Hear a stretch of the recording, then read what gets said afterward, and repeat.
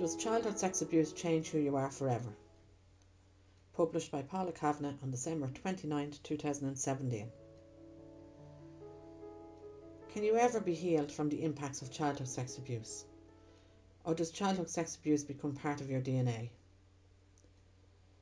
It might seem strange to anyone who's not suffered abuse to even ask the question, can you heal from abuse? This is because we live in a society where conditions or ailments can be treated or cured by taking a course of medication. But for those of us who have experienced childhood sex abuse or childhood trauma, it can often feel like it can never be overcome.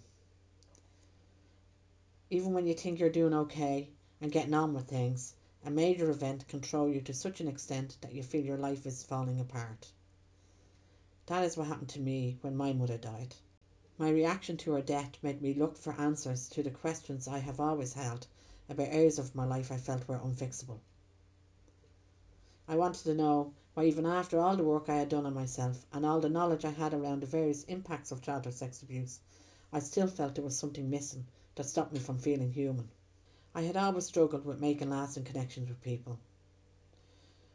I always found it strange that I was still incapable of feeling empathy and compassion for people on the news or in horrendous situations.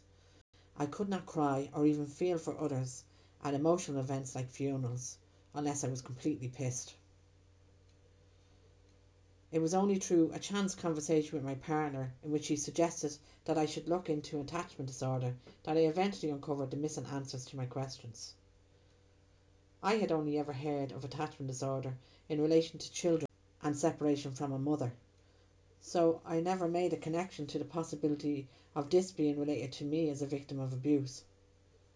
This search sent me down the road to uncover information about how the levels of trauma experienced as a child can impact brain development and prevent connections between different parts of the brain happening. This new information helped me to understand the many conditions and disorders that can develop as a direct result of childhood sex abuse, and even showed me how childhood trauma can and does alter your very DNA. I found information about the changes that occur in brain chemistry and development as a result of overexposure to trauma in early childhood, and how these changes were then linked to long-lasting physical, emotional and mental effects to victims of childhood sex abuse. I made so many connections to my own life and how I had long suffered from many physical ailments and in particular pain. I'd accepted this as just part of me. This information led me to seek out other forms of treatments to help overcome these physical problems. I discovered that due to the result of these changes in brain chemistry in the brains of victims of childhood sex abuse, our thinking, feelings and behaviours can be forever altered. This information was so important to me. I always knew I was different than other children growing up. Even then I saw things differently than my peers. I never related to how they felt or even what they were interested in. I always felt different and weird. Armed with this new information, I could see and make connections to how this lack of development in certain parts of my brain impacted how I was in the world and allowed me to let myself off the hook for something I had no control over. Overexposure to trauma in childhood is found to impact the development of particular parts of the brain that control the intensity of your emotions and help moderate feelings of fear, which are necessary for impulse control. It helps us to not overreact to certain situations with anger driven by fear and be able to be rational and think things through, which is a critical part of learning. This underdevelopment for me showed up as excessive reactions to even the most mundane tasks. We each wrote about this in Click Click, how in school the level of anxiety were overwhelming for us. For me, it resulted in me inciting myself if any attention was directed at me, and resulted in me growing up with the belief that I was stupid and incapable of doing anything. It is also documented that overexposure to trauma can affect your ability to regulate emotions and moods, to form attachments, and how you respond to drugs. For me, this lack of development manifested in all sorts of conditions and disorders, anything from social anxiety to attachment disorders, to suffering from depression and an over-dependency on alcohol, just so I could engage with others.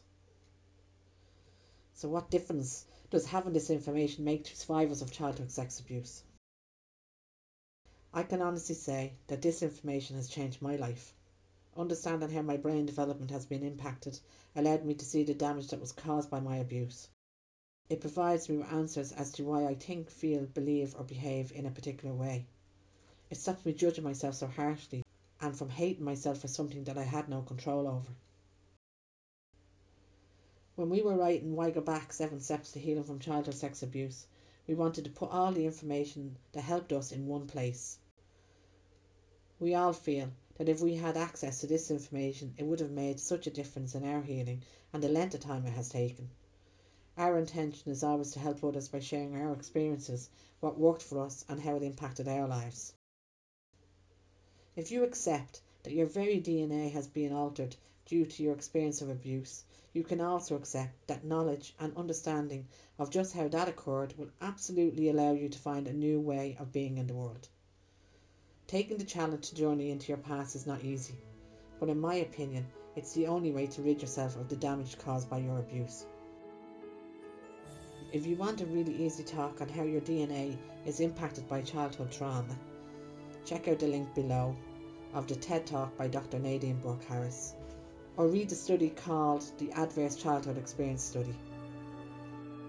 You've been listening to the Kavanagh Sisters blog posts. We hope that these blogs provide helpful information based on our personal views and experiences and encourage conversations about these topics that we cover. You can contact us on Twitter, Instagram, Facebook or directly at thekavanaghsisters@gmail.com.